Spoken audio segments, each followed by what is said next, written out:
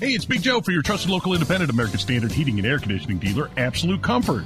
Chris Wedekin is the owner, and he tells us why many homeowners are giving up their air conditioners for a high-efficiency heat pump. By removing your air conditioner and replacing it with a heat pump, you are not only saving by getting a higher efficiency air conditioner, the heat pump works in reverse and saves you money in the wintertime as well.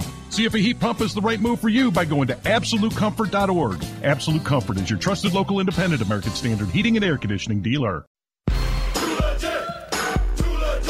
You're listening to the Hammer and Nigel Show. Hello. Hammer's over there. My name is Nigel.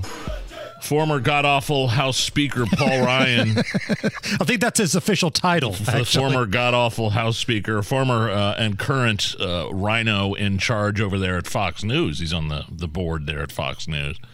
Paul Ryan going on, well, I guess technically it's his competition. CNBC to rip Donald Trump. Look, it's a disaster if we nominate Trump. You know, I think that I've been saying this for a long time.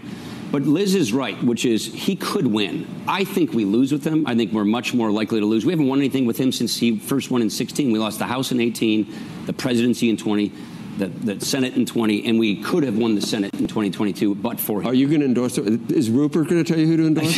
No, I'm going to endorse whoever I want, but right now... You're on the board of Fox. Fox. That's why I said it. Yeah, I know. It's a joke. I'm for anybody not named Trump right now. Anybody not named Trump? Anybody not named RFK? Trump. Anybody not named Kennedy? A Republican not named Trump. Yeah. So Paul Ryan endorsing anybody not named Donald Trump.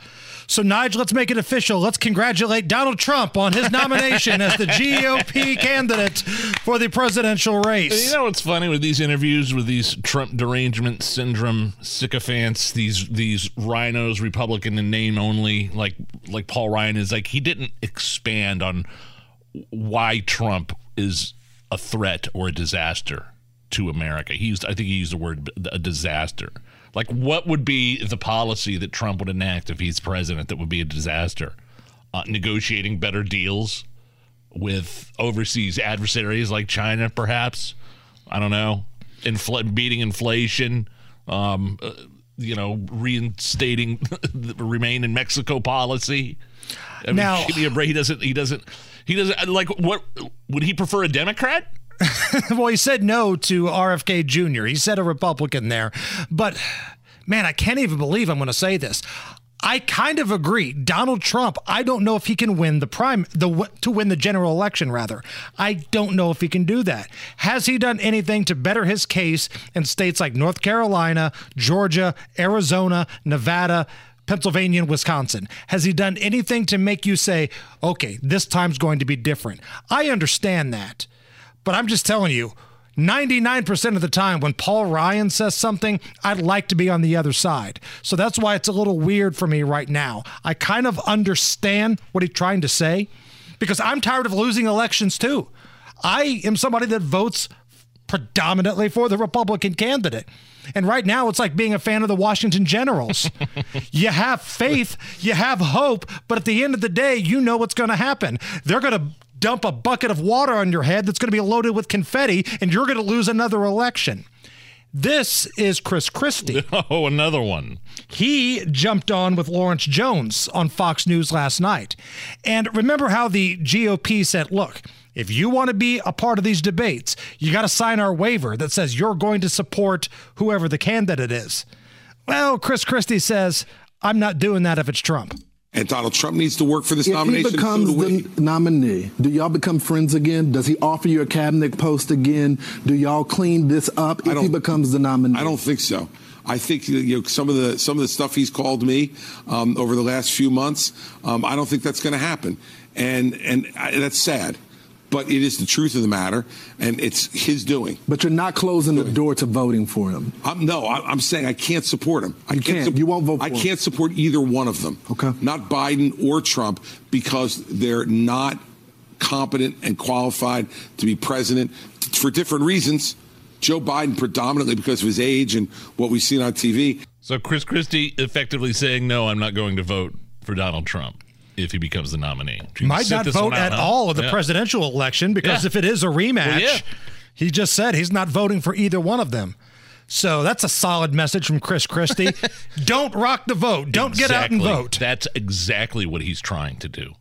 And that's what may happen.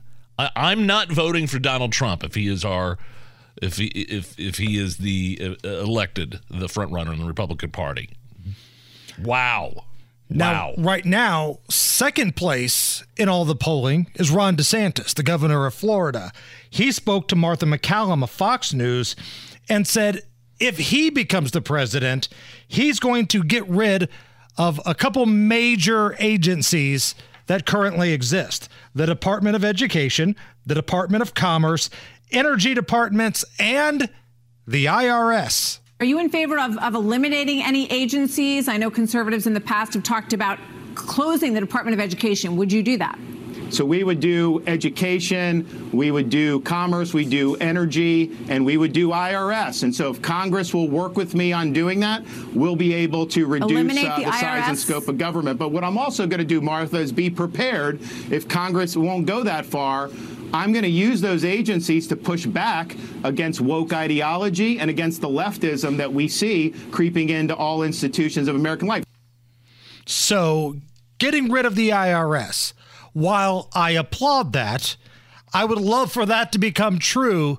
This almost sounds like grasping at straws here. This is, hey, let's see if we can get some headlines and improve our polling. I don't see that ever happening. I mean, Joe, it's like, I don't think it's quite on par with Joe Biden saying he's going to cure cancer if he's elected president, but saying you're going to abolish the IRS. Okay, I like the idea in theory, but I don't know about it. I don't know. Got a guy on the other line about some white walls. It's the Hammer and Nigel Show.